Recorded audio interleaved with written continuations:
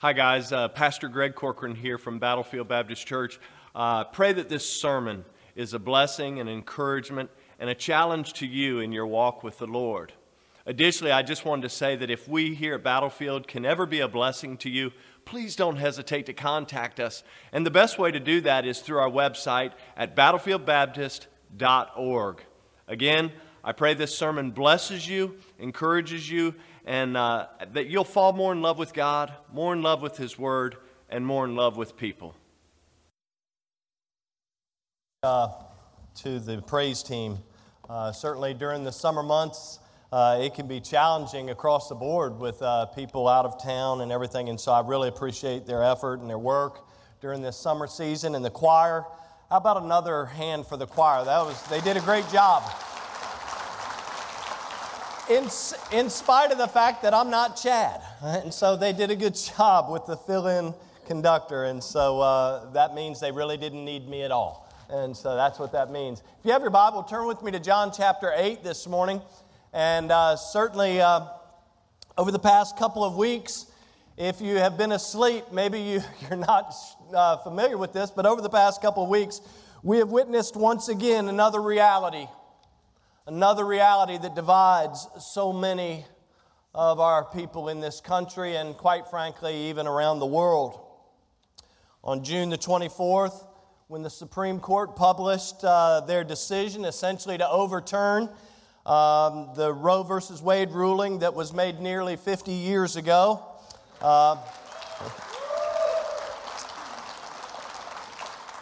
the overturning of that, by the way, if you're not familiar with what took place, the overturning of that decision simply sends the discussion and the decision of whether abortion will be legal back to the states. Okay, so while we are thankful for certain decisions, it actually continues the discussion. It sends it back to the states. And on one side of the equation, those who believe the Bible and what God has to say on the subject of life, and passages such as Psalm 139, Psalm 139 verses 13 and 14, Jeremiah 1:5, and I'll be honest, we just had child dedication service, Psalm 127 verse 3, children are a heritage of the Lord, and the fruit of His womb is His reward. And so if there's those on that side who celebrate and overwhelmingly rejoiced at this seminal decision, but on the other hand, we saw an inflamed and an angry passion has ensued and fills many who oppose this recent decision. Sadly, as I've watched the responses, by the way, you say, did you get some rest while you're on vacation? I'm going to be very transparent. I was away. My wife got good rest. Believe me, she can sleep anywhere. Believe me. I love that about her. I'm not sure I got a lot of rest because I was concerned with what I was seeing taking place. You see, sadly, as I watched the responses across the board, it seems that I noticed a fundamental flaw. I noticed a fundamental flaw in both the rejoicings and the rantings of the day.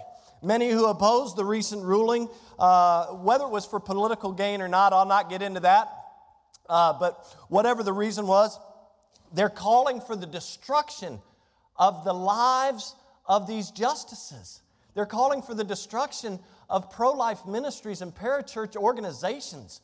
I mean, did we not see that? But yet on the other side, those who have been celebrating the decision in many ways have ramped up the rhetoric. But I watched in dismay as some of the people who ramped up their rhetoric did so not in a biblical way.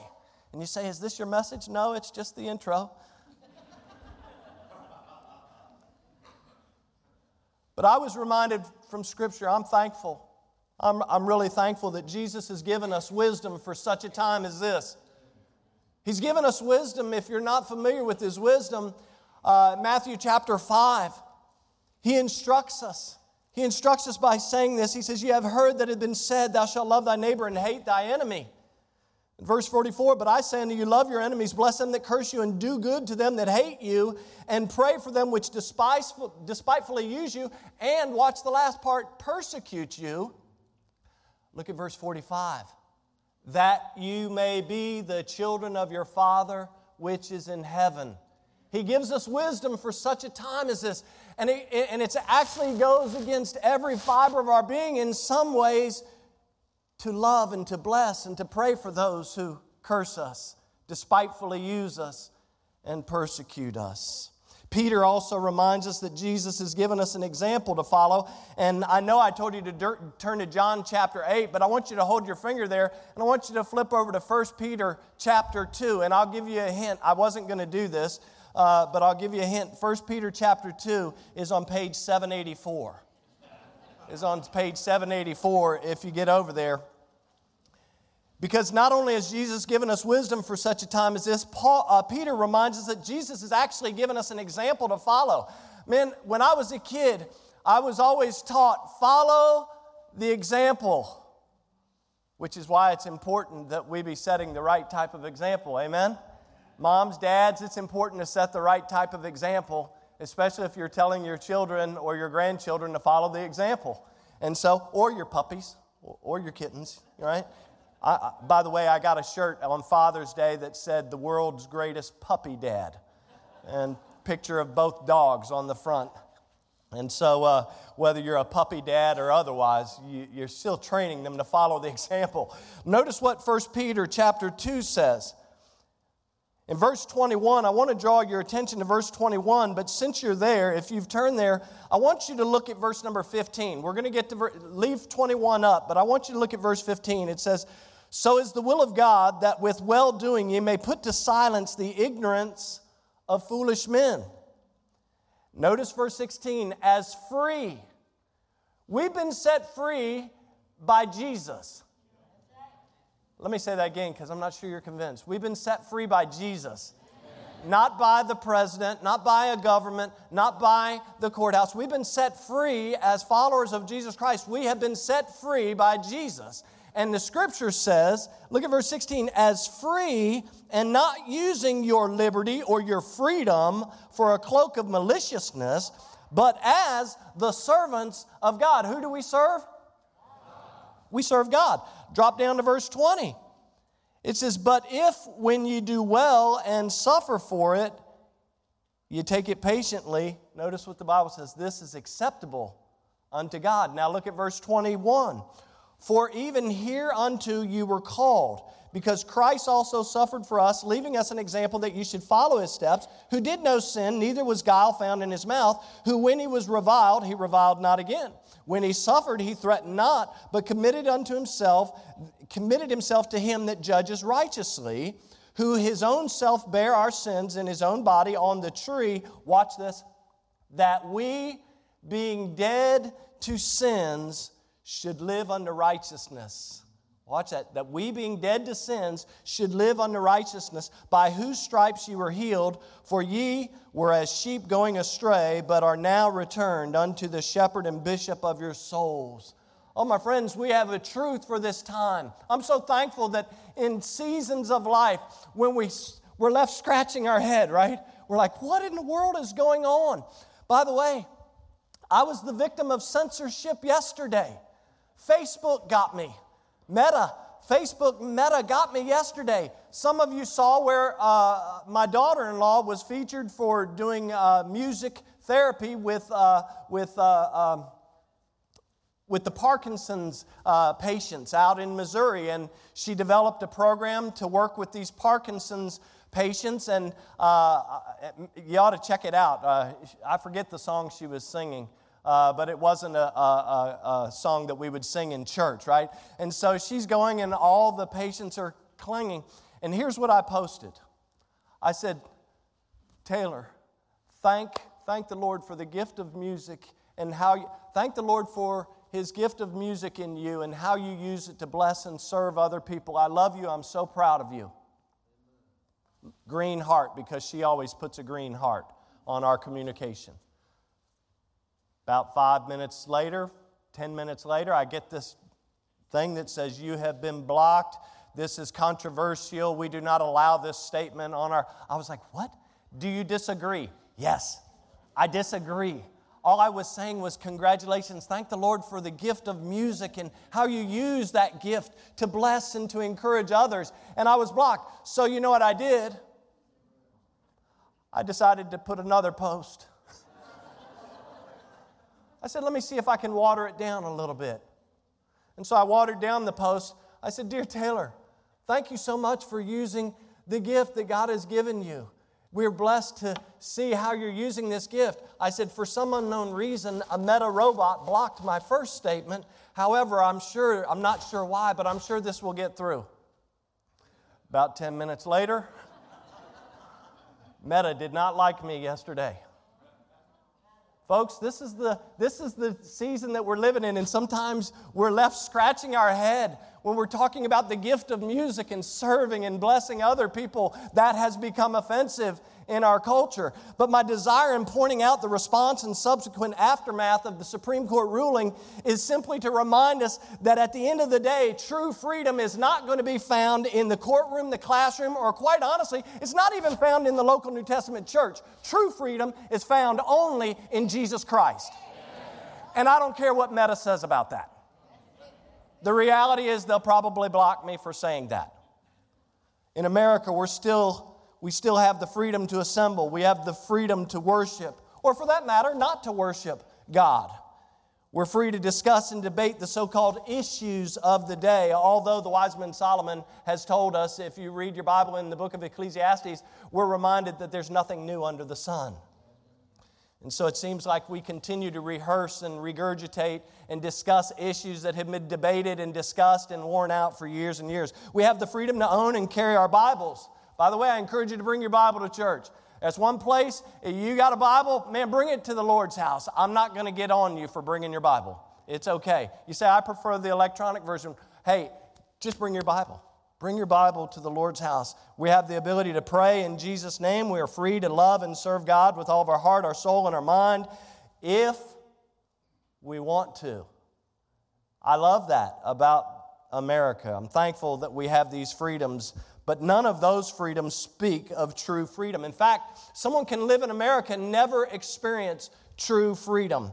Today, I was reminded, I want to encourage you to take the opportunity to read up a number of books. I read critically a couple of books. I read Erwin Lutzer's, reread the first half and then refinished it, Erwin Lutzer's book, We Will Not Be Silenced. I also read Voddie Baucham, who's a Reformed theologian. I'm just going to go ahead and put it out there. Don't throw the baby out with the bathwater, by the way. His book, Fault Lines. I would encourage you to read those, take them up, and to let the Lord work on your heart. But today, the talk of social justice and economic freedom is the dominant theme of our day. But I can tell you those are temporary things. Because at the end of the day, none of them are taking me to heaven. The only thing that gets me to heaven is the true freedom that I have experienced through Jesus Christ. His death on the cross, His burial in a borrowed tomb, the fact that Scripture tells us He arose 3 days later, conquering death, hell, and the grave, reminds me that I have true freedom. And as I've said many times, I'm headed for heaven, and I can't even help it. God is good, amen? Bigger houses, I'm not against it. Better job, I'm not against it. Supercars, I'm not against it. They may be enjoyable. Our location, our circumstances, and our health, they may be great, but true freedom is spiritual and purposeful. It comes from God. And the reality is that true freedom in Jesus Christ allows you and I the ability to break free from the bondages of sin that have enslaved us for so many years. Sins like pride. Anybody ever have a pride problem? No, nobody in here has ever dealt with pride. Anger? Anybody need anger management? Nobody's ever had anger problems? Anybody ever gotten bitter? I always tell people, don't get bitter, just get better, right? Immoral lust, addiction, untamed tongue. Man, I'll tell you, we live in a season of the untamed tongue, Lies, gossip, slander, greed, doubt, despair, and depression. They seem to be all around. But when we have Jesus, when we have the freedom in Jesus Christ, we can break free because He has broken us free. He has set us free, if you please. The amazing thing about freedom is that Jesus can free you wherever you're at. I don't care what you have done this morning. I don't know how far you've gone, what you've done, where you're at. in your spiritual journey, but can I tell you that if you need Jesus, if you've never trusted Jesus Christ as your Lord and Savior, He can deal with that right where you're sitting right now today, whether you're watching online or sitting in this room. He can free us anywhere. I mean, Peter was in a fishing boat. He set him free. Paul was on the road to Damascus. The prodigal son, he was lying in a pig pen. The Samaritan woman had an encounter with Jesus at the well, and as we'll see here briefly, I'll look at it very briefly. This woman in John chapter 8, the adulterous woman, they bring her to Jesus while He's at the temple. The second thief. I love the second thief on the cross. He got it. He got it. And he met Jesus while hanging on a cross.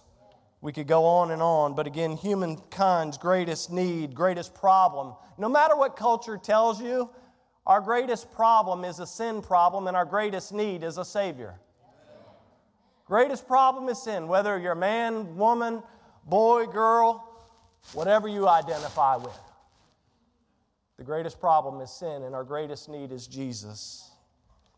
This is the only true freedom.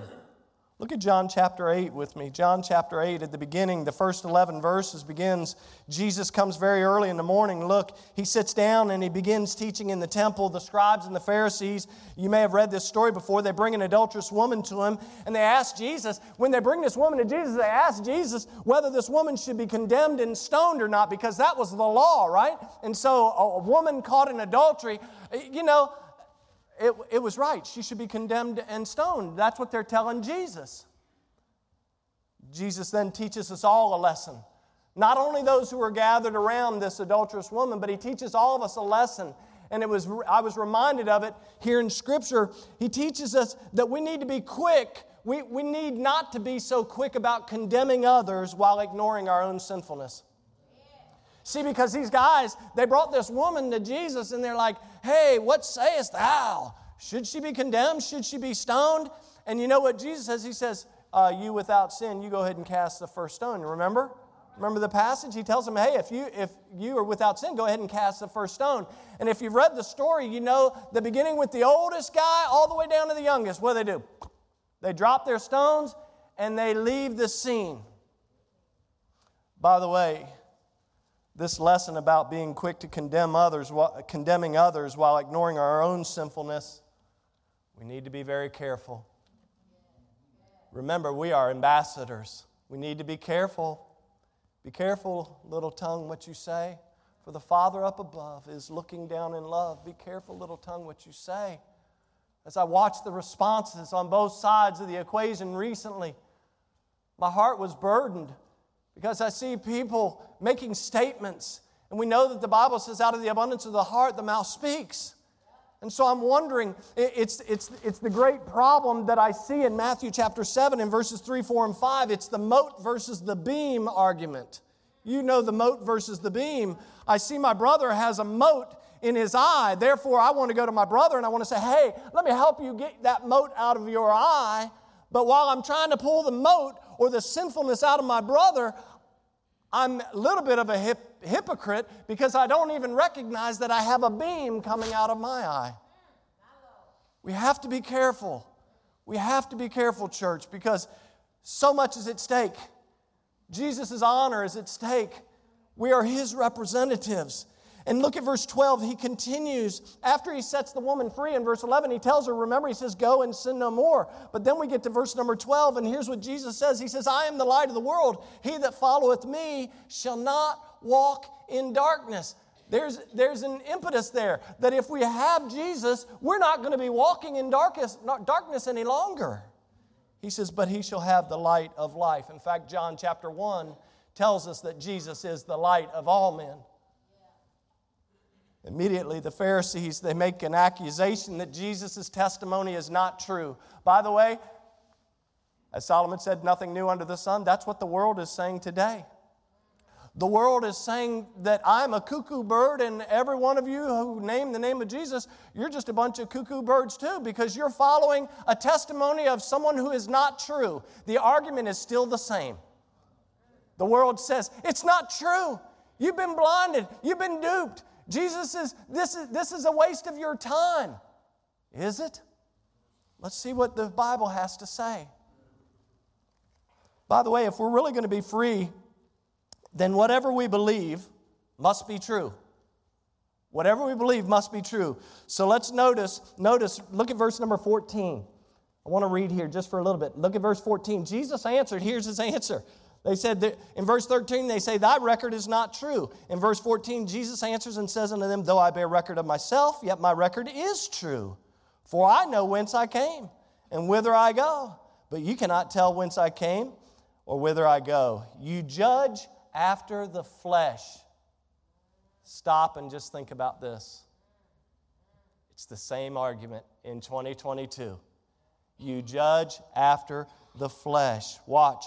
Jesus, I judge no man. And yet if I judge, my judgment is true. For I am not alone, but I and the Father that sent me. It is also written in your law that the testimony of two men is true. I am the one that bear witness of myself, and the Father that sent me beareth witness of me. Then said they unto him, where is thy Father? Jesus answered and said, you neither know me nor my Father. If you had known me, you should have known my Father also. These words spake Jesus in the treasury as he taught in the temple, and no man laid hands on him, for his hour was not yet come. Look at verse 21. Then said Jesus again to them, I go my way, and you're going to seek me, and you shall die in your sins. Whither I go, you cannot come.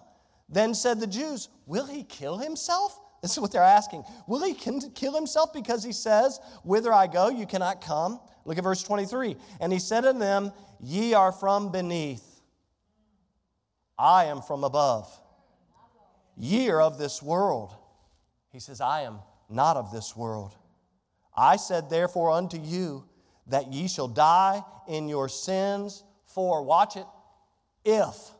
Watch that word, verse 24 in the middle of it. If you believe not that I am he, ye shall die in your sins.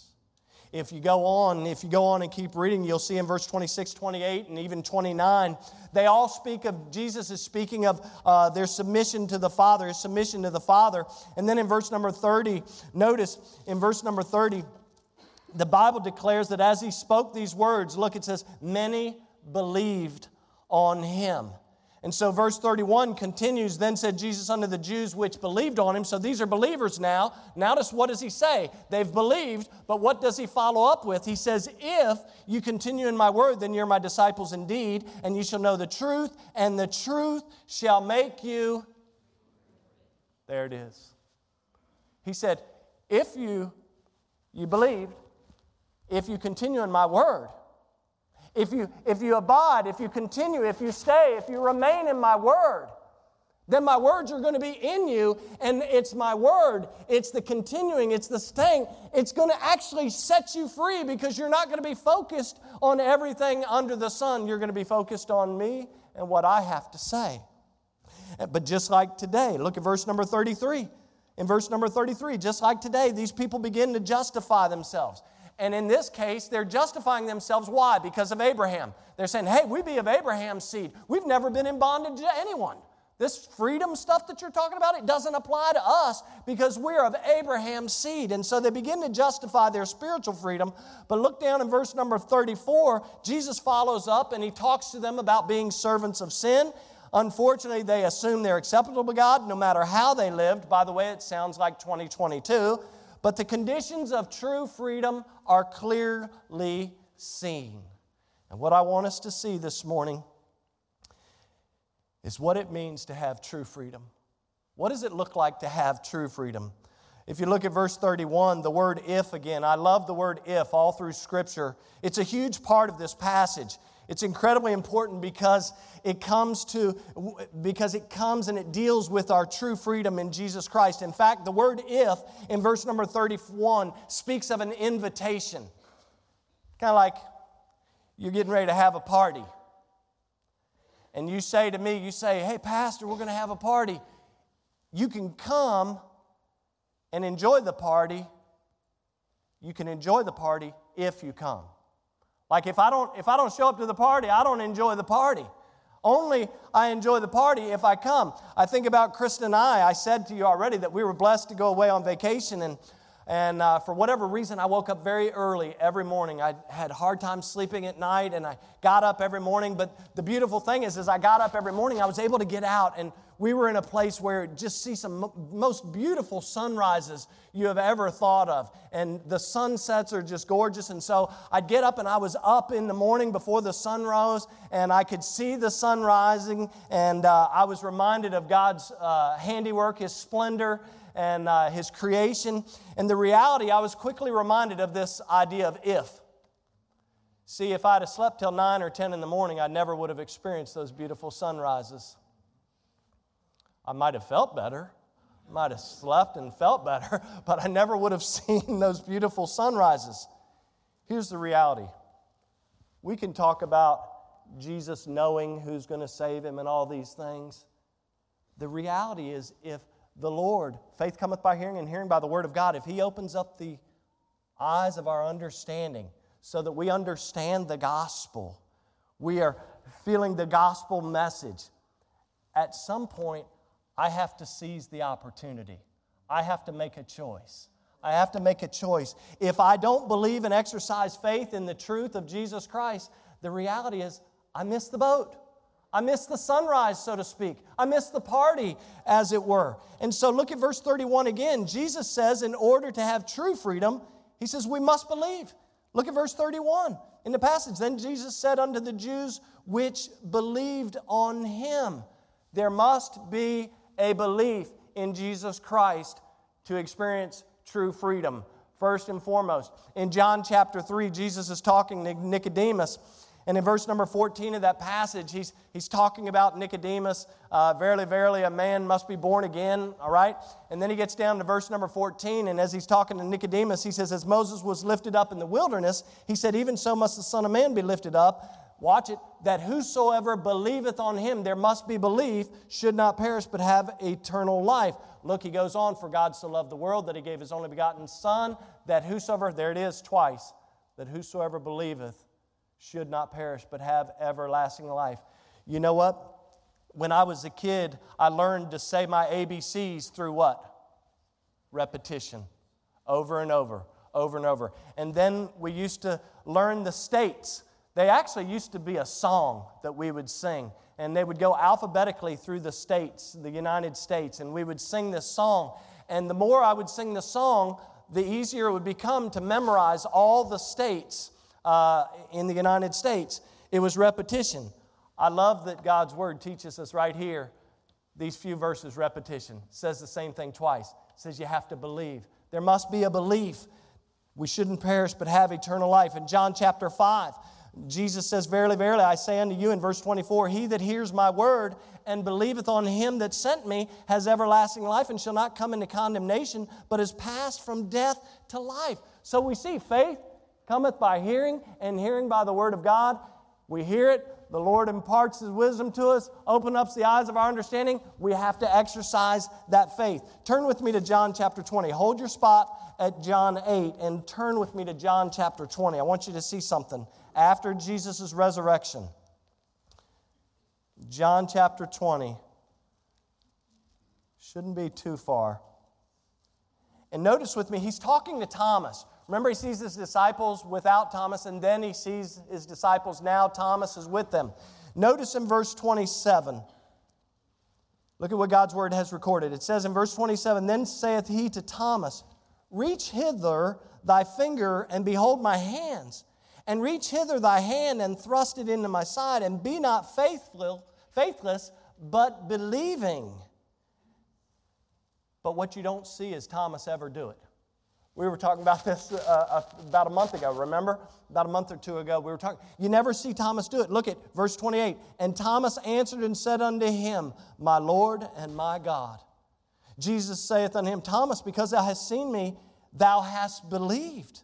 Blessed are they that have not seen and yet have believed. And many other signs truly did Jesus in the presence of His disciples, which are not written in this book, verse 31, but these are written that ye might believe that Jesus is the Christ, the Son of God, and that believing ye might have life through His name. Number one, if you want to have true freedom, you got to believe. You got to believe. You say, well, I'm just going to leave it up to happenstance. No, you have to believe. There has to be a belief that is in your heart and in your life. Secondly, Jesus says, look at verse 31. Go back to John chapter 8. Verse 31, Jesus says not only we must believe, but we must abide. Notice he says at the latter part of verse 31, if you continue in my word, then ye are my disciples indeed. In other words, proof is in the pudding. If you are my disciples, if you continue in my word, then you're my disciples indeed. Look at verse 32, and you shall know the truth, and the truth shall make you free. It will set you free. It will release you from your bondage, so to speak. And the idea here is that of dwelling. I think the reason I couldn't get rest, has anybody spent a lot of time in a hotel? Ever? You ever spent time in a hotel? When you first go in, it's kind of like, oh, this is so nice. And by the time you're ready to leave, you're like, I can't wait to get out of here. That's kind of the way you feel when you go sometimes on vacation. And you go into this place and you're like, man, this is so nice. Look at this. They have a refrigerator. They have a little ice bucket. I can actually walk down and get ice. Yeah, that was our plight. And they said they had a coffee maker. Big stuff. I was like, man, this is kind of nice. It's going to be good. But can I tell you, after a few days of that, you know what I was waiting for? I was waiting to get back home. I was ready to get back home to my bed, to my refrigerator, where I didn't have to go up a floor and down to the end of the hall to a little room that had an ice machine and hold an ice bucket under it.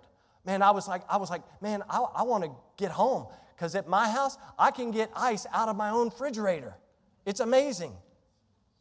I'm being facetious, but the reality is, just as we dwell in our homes, watch this, as we dwell in our homes, the reality is that we too must be dwelling in Jesus Christ. If you want true freedom, you're going to have to dwell in Jesus Christ. Us in Him and He in us. Isn't that what He said in John chapter 15 when He says, I'm the vine, ye are the branches? He says, without me you can do nothing. He says, you need me. Because the branch doesn't live on its own. It has its connection. It has its source of strength, its source of food, its source of growth. It has everything because it is connected to the vine. So we must believe. We must abide. How do we do that? Through His Word. Remember, God's Word is a lamp unto our feet and a light unto our path. I tell people all the time, if you want to have the mind of Christ, here it is. You want to have the mind of Christ, here it is. Get into it. We dwell with Him through His Word, His will, and His ways. By the way, Travis, I believe, referenced it last week, or it might have been, no, I think it was last week's message. James chapter 4 and verse number 17, to him that knoweth to do good and to doeth it not, to him it is sin. See, there's a way that seems right unto a man, Proverbs tells us. There's a way which seems right unto a man, but the ways thereof are the ways of death. Listen, if we believe something, if we really believe it, let me take a poll, because you guys are kind of quiet this morning. Maybe because I opened up talking about the discussion about abortion. It divides very many, even in a place of worship. It does. You think I'm kidding, but it got real quiet right after I started talking about the Supreme Court ruling, which gave even more evidence to what I was seeing as I was watching the responses and reactions and the rantings and the ravings of people on both sides, and the fundamental flaw that I saw. But let me ask this. Who in here can honestly say that they really believe in something? We're not even talking about Jesus. Say, Pastor, I believe in something. Would you let me know? You believe in something? Can I tell you that if you believe in something, just take Jesus off the counter for a second. If you believe in something, the reality is it's going to affect your behavior around that something.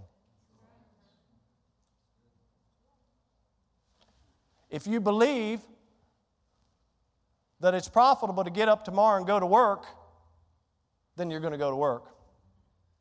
If you believe that it's important to teach your children about the Lord, it's not just going to be a one-day thing every year. It's going to be a continual teaching. It's going to be a continual process. If you believe something, it's going to affect our behavior. Now, let's bring back Jesus into the discussion. If we're going to have true freedom, we got to believe and we got to abide. Therefore, if we believe something, it should affect our behavior. That's why I said, if you really believe on me, then you need to continue in my word. And if you continue in my word, you're my disciples indeed. And so it's going to have an impact on us across the board, no matter what we're talking about. If you believe that Jesus is the King of Kings and Lord of Lords, it's going to affect your behavior. I'm not sure we believe that. If you believe that Jesus is your Redeemer, it's going to affect how you live. If you believe that Jesus is headed and He's gone to prepare a place for you and that He's coming back and that He's going to come back so that you can come and be with Him in His Father's house, it's going to dictate how you behave.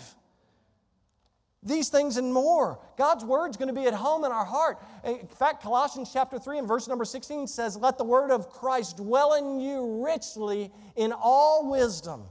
It's going to take up residency in our heart. It's not going to be something that you're just hearing on Sunday morning, whether it be Larry or Travis or me or anybody else speaking or teaching to you. It's going to be something that you're going to want each and every day. And so can I encourage you? You say, "Pastor, I'm not someone who reads a whole ton of Scripture. I'm just going to be real transparent with you." Can I beg you to do this? Just read a little tomorrow.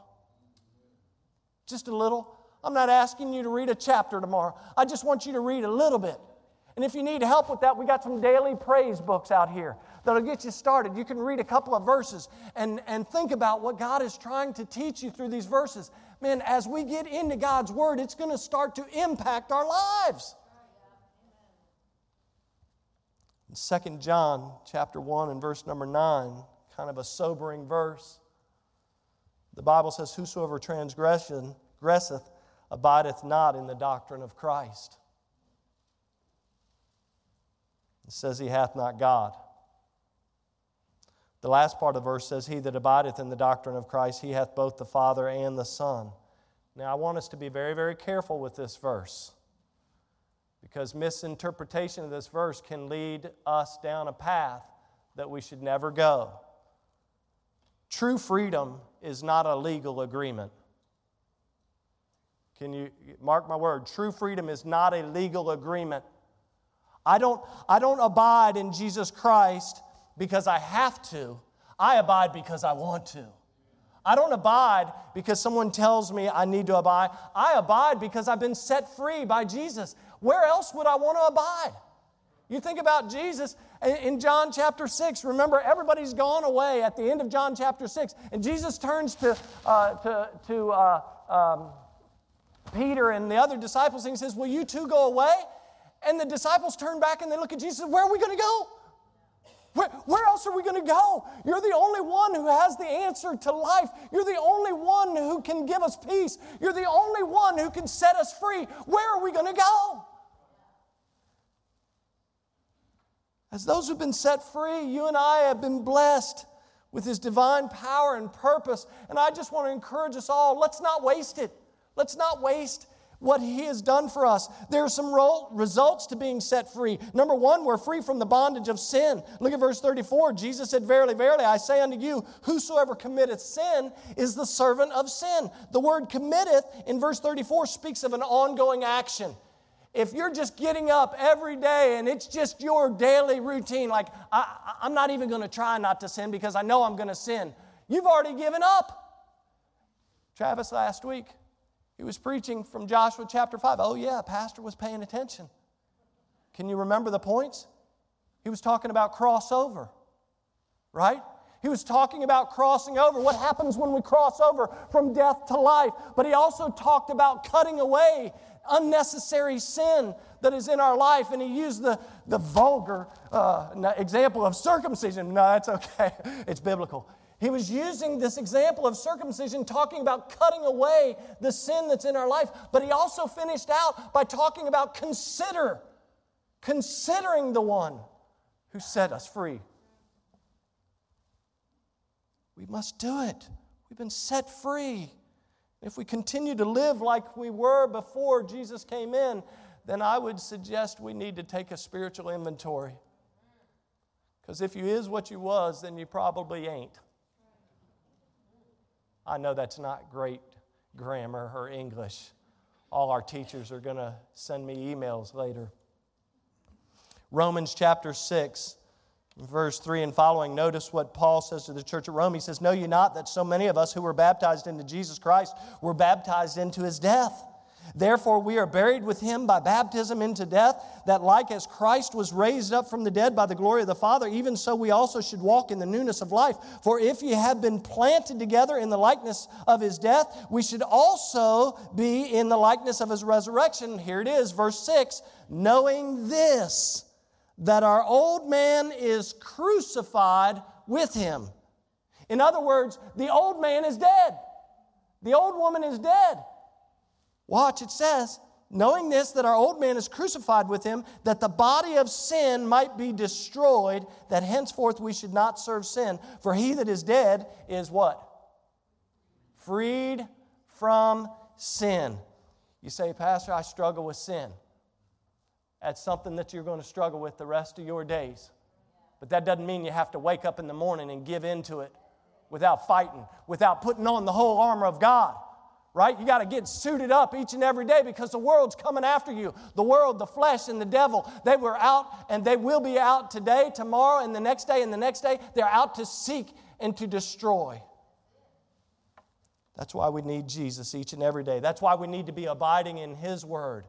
True freedom requires death. That's what the Apostle Paul knew. In Galatians chapter 2, in verse number 20, Paul says this. He said, "I am crucified with Christ." In other words, my old life as Saul is gone. I no longer persecute Christians. I no longer live this way. Now I'm telling people about Jesus. He said, "I've been crucified with Christ. Nevertheless I live, yet not I, but Christ liveth in me. And the life which I now live, I live in the flesh. I live by the faith of the Son of God who loved me and gave Himself for me." In other words, Paul was saying, Jesus set me free. Can you say today that Jesus has set you free? Can you say it?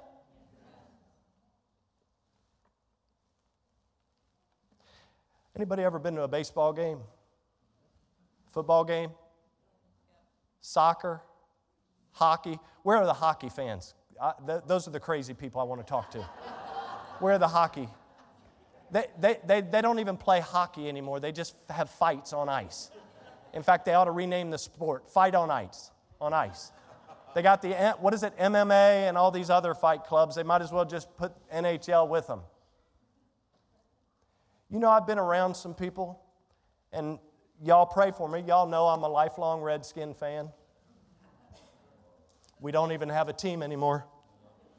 They got rid of our team. I've been around some people who have been watching sports way too long. You ever see somebody get fired up about a game that they're not playing?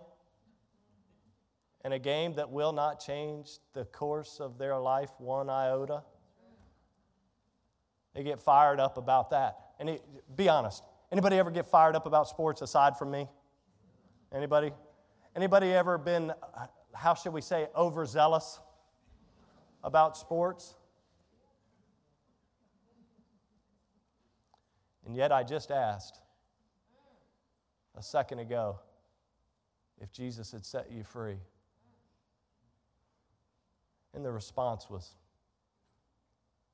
He set me free. He set me free. Man, we ought to be excited the fact that He set us free. Because you know what? Whether I live or I die, as Paul said. Right? To live is Christ, to die is gain, Paul said. It's Jesus who set me free. I love my wife.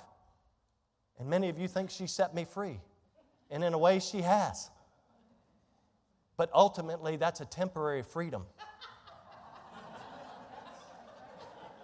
And it's conditional on my behavior. Just ask her. You guys think I'm joking. I'm serious right now.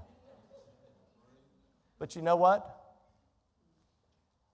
The reason I abide in Christ is because when Jesus set me free, He didn't say, I'll set you free if you do this, if you do that, if you do that, if you serve me, if you give a certain amount of money, if you go to this church, if you do this, if you serve me as a pastor. By the way, that was the furthest thing from my thought. Jesus set me free because God is love. And He proved that love.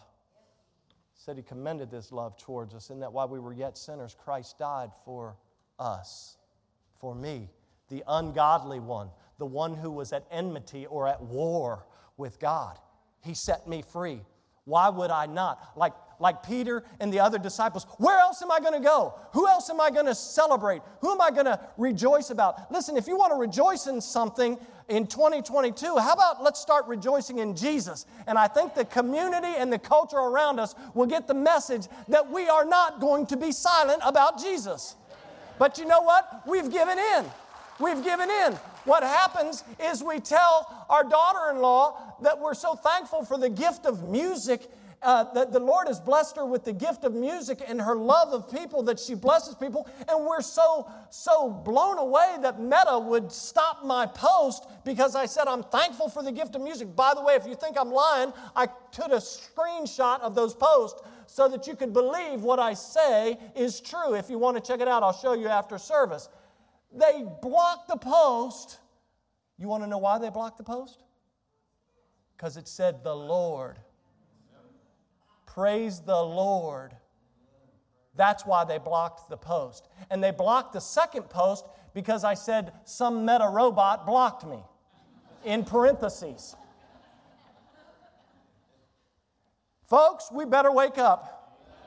And we better start celebrating Jesus. Listen, we can get excited all we want about certain things that seem to go in a biblical direction, but the fight is not over. The job is not done. And by the way, we don't wrestle against flesh and blood. I don't have an enemy with somebody who wants this, that, or the other. The enemy is spiritual wickedness in high places. And we got to be careful about this too. Looking down on somebody who holds a different view than you, like you're some superior model of godliness. The reality is, without Jesus, we're nothing. We're just filthy rags. I have no righteousness except for the righteousness that Jesus has given me and bequeathed me because He died for my sins. That's it. We're free. By the way, all this stuff isn't even in my notes. We're free from the bondage of sin. Galatians 5:1, Paul said, stand fast. In other words, be stationary, persevere. Therefore, in the liberty wherewith Christ has made us free, and be not entangled with the yoke of bondage. Don't get involved with stuff that you shouldn't be involved with anymore. You're representing Jesus Christ. For those who believe, there's good news. True freedom reminds me that I'm free from God's wrath. I'm free from His condemnation. I'm free from the dilemma of death and hell. I'm free from the guilt and reign of sin. And I'm free from the power of Satan. Guess what? I'm no match for the devil, but he's no match for Jesus. That's why I get clothed up in the armor of God. Guess what? When he sees the armor of God coming, he flees. And so do his little messengers. But when I go in my own power, guess what? He's like, oh yeah, I'm going to seek and attack him like a terrorist, hitting a weak target. We're free from the bondage of sin. We're free from the demands of law.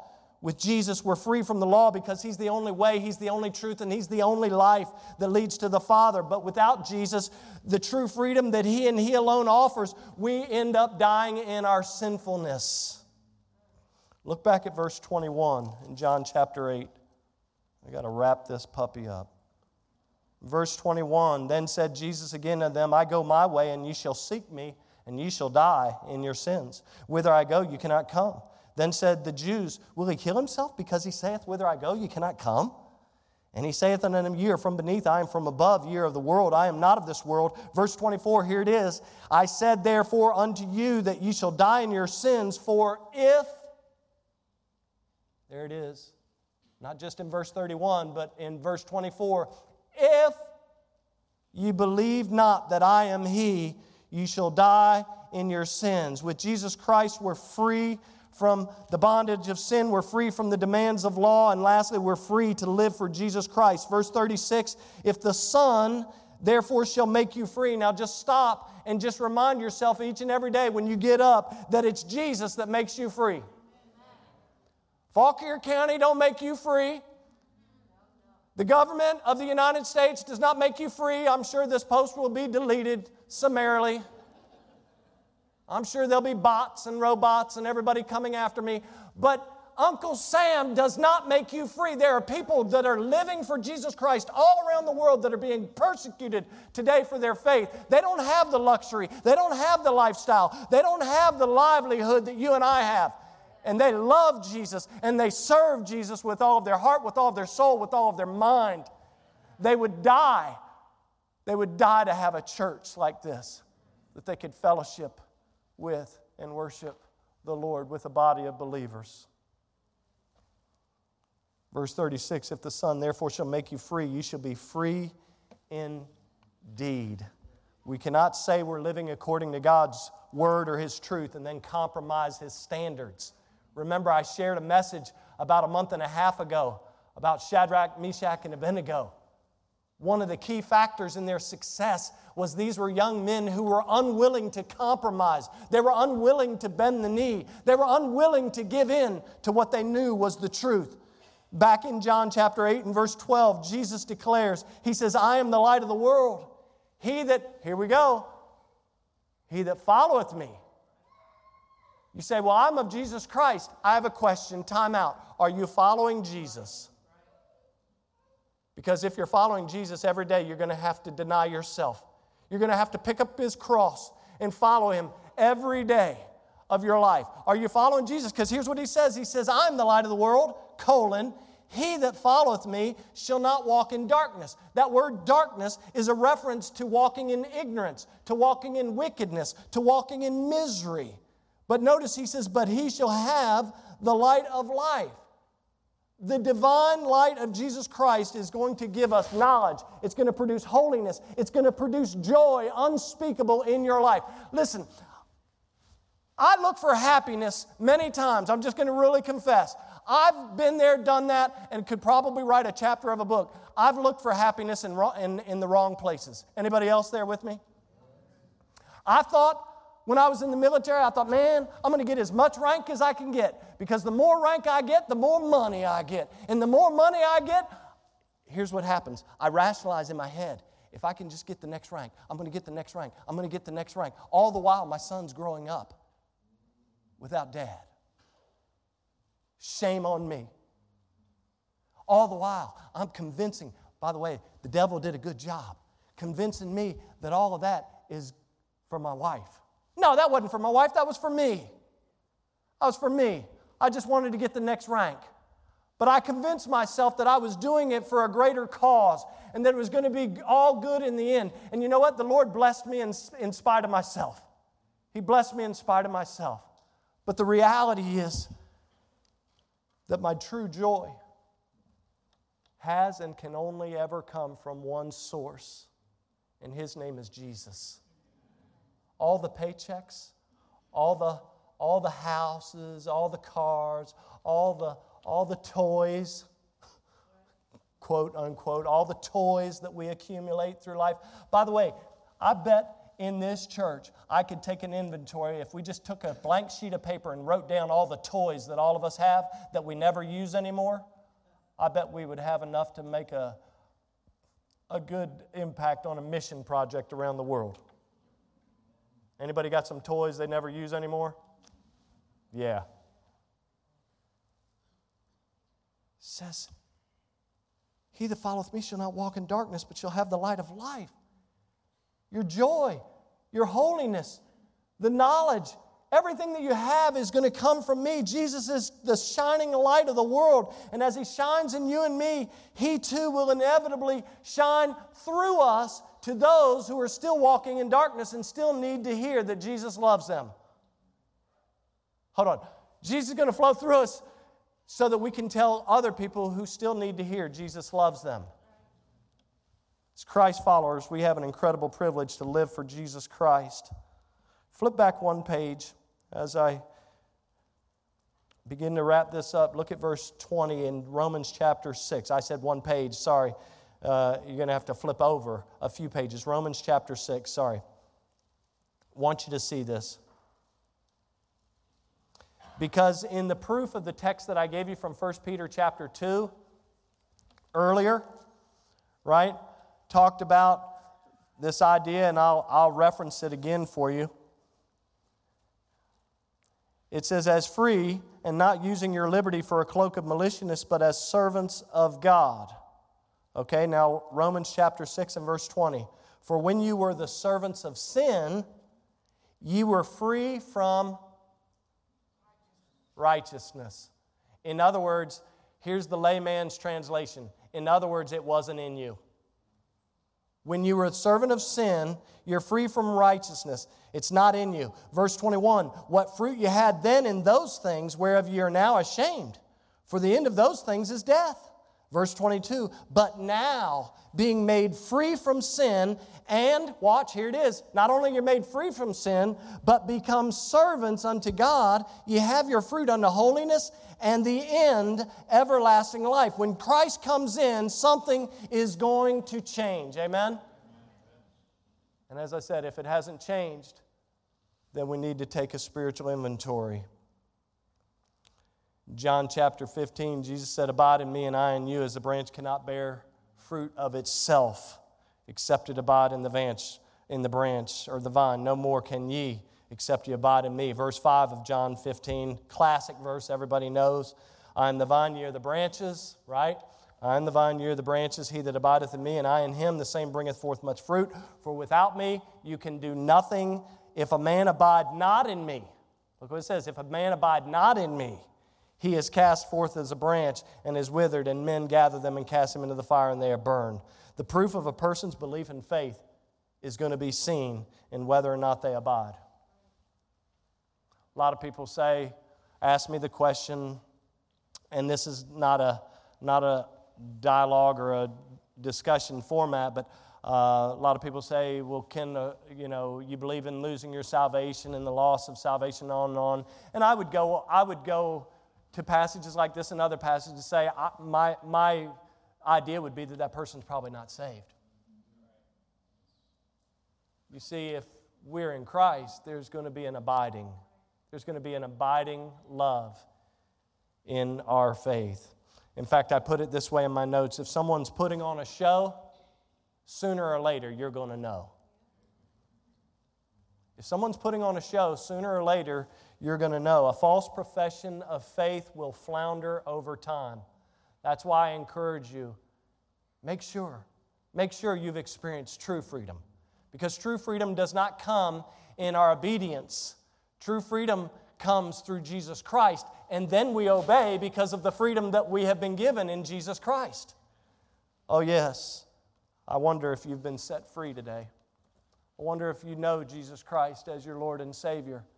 If you don't know Him, can I beg you? There will be no greater opportunity than right now to call upon the name of the Lord. Can I tell you, Jesus loves you? I know I said it already, but He loves you. And you say, Pastor, I've been around this church for many, many years. What would people say?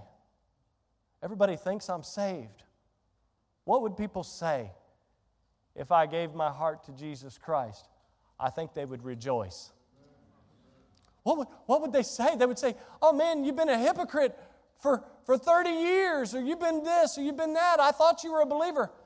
I would think people would celebrate with you, knowing that you have truly been set free. If you've never trusted Christ, why not? Why not? You've heard more than enough evidence to know that Jesus loves you, that God loved you so much that He sent His Son to die for you, so that whosoever believes in Him should not perish but have everlasting life. There's been enough evidence of that today. The fact that Jesus sets us free. We have to have a belief, and then we have to abide in that. And we abide because of the fact that we've been set free. That's what freedom is all about. I'm as red, white, and blue as the next American loving person. But at the end of the day, I love Jesus more. I love Him more. I love Him more. Isn't that what the song was about? His mercy is more. He withholds what we deserve. Spain was mentioning it even in the classroom this morning. Grace and mercy, they go hand in hand. Grace is when God gives us what we don't deserve. Mercy is when He withholds what we do deserve. What an amazing thought to think that God loves us that much, that He gives us grace and mercy. If you've never trusted Jesus, I beg you Just call upon Him. Just say, Jesus, I realize I've known this. Nobody had to convince me I'm a sinner. And you know that, Jesus. And at this time, I'm just asking you to forgive me. I know that you died on that cross for my sins. I'm asking you to forgive me. I'm asking you to do what you say you'll do in your word, which is if I call upon the name of the Lord, that you will forgive me. You will come into my life. You will begin to change me from the inside out. And I want to be set free today, Jesus. So I'm asking you to set me free once and for all. I'm tired of playing games. I'm tired of messing around. I need you. If that's your plight this morning, just call upon Him. His word is true. The Jews said He's not true. He's not telling the truth. But He proved over and over that He is the very truth that we need and the very freedom that we need. And so I beg you, trust Him right now as your Savior. You say, well, I already know Jesus as my Savior, but Pastor, I'm going to be real honest. I've been struggling with that if you continue in my word part. I struggle with the continue in my word part. Would you be bold enough to say, Pastor, would you pray for me that I would continue in God's word today? Would you? Would you? Say, Pastor, pray for me that I would continue in God's word. If that's your plight, would you just slip your hand up? Listen, there should be no condemnation in this place because we're all sinners. We're all sinners. No one better than anybody else. We're all under the blood of Jesus Christ. You know what? That took courage. You know, in a day and age when people are afraid to come to an altar because they're fearful, not of what God will think, but what other man or other woman will think. Oh, look at him go to the altar. He must have some really heinous crime.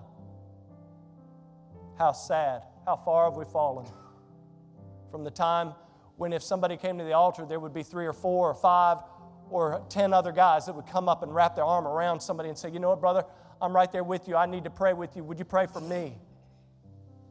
I noticed online last week that the Alabama crew came forward. You see, I was watching. The guys that went to the mission trip on Alabama came forward. And no doubt they were praying for the Camp Legacy down in Alabama. I wonder who would take time out this week to pray for our church,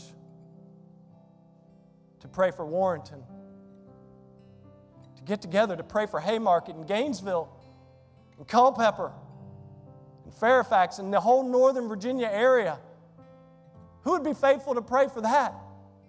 Who would be faithful to pray for other churches that are right down the road that they might continue to preach the Word of God and not some kind of fancy philosophy?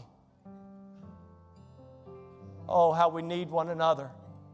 We need these times where we get together to worship and to come together to hear God's Word and to pray for one another, to pray with one another. And so I pray whatever your need is, that today you'll do business with the Lord as He's near. Father, we love you. We thank you for the true freedom that we have in Jesus. God, thank you for loving this world so much that you would willingly orchestrate and plan and lay out the only way, the only truth, and the only life that leads back to you through your Son, Jesus. Lord, I pray that if there's somebody that doesn't know Jesus, that today will be the day of salvation, that they'll call upon Him. Lord, I pray for believers in this room and believers that are watching that have strayed from Thee, that are struggling with the continuing in your word aspect of this passage. And knowing that it's the truth that sets them free, but yet there's a struggle, there's a pull from this world, the flesh and the devil, that is pulling and tearing at the very fabric of their relationship with you. And so, Lord, I pray that you'll be with us as believers, that we would continue in your word, that we would abide in the vine, knowing that without you we can do nothing. Lord, thank you for your love. Thank you for your mercy. We praise you and pray this. Ask you to be with us during this time of invitation. And we do so praying it in the precious name of your Son, Jesus, and for His sake. Amen. Would you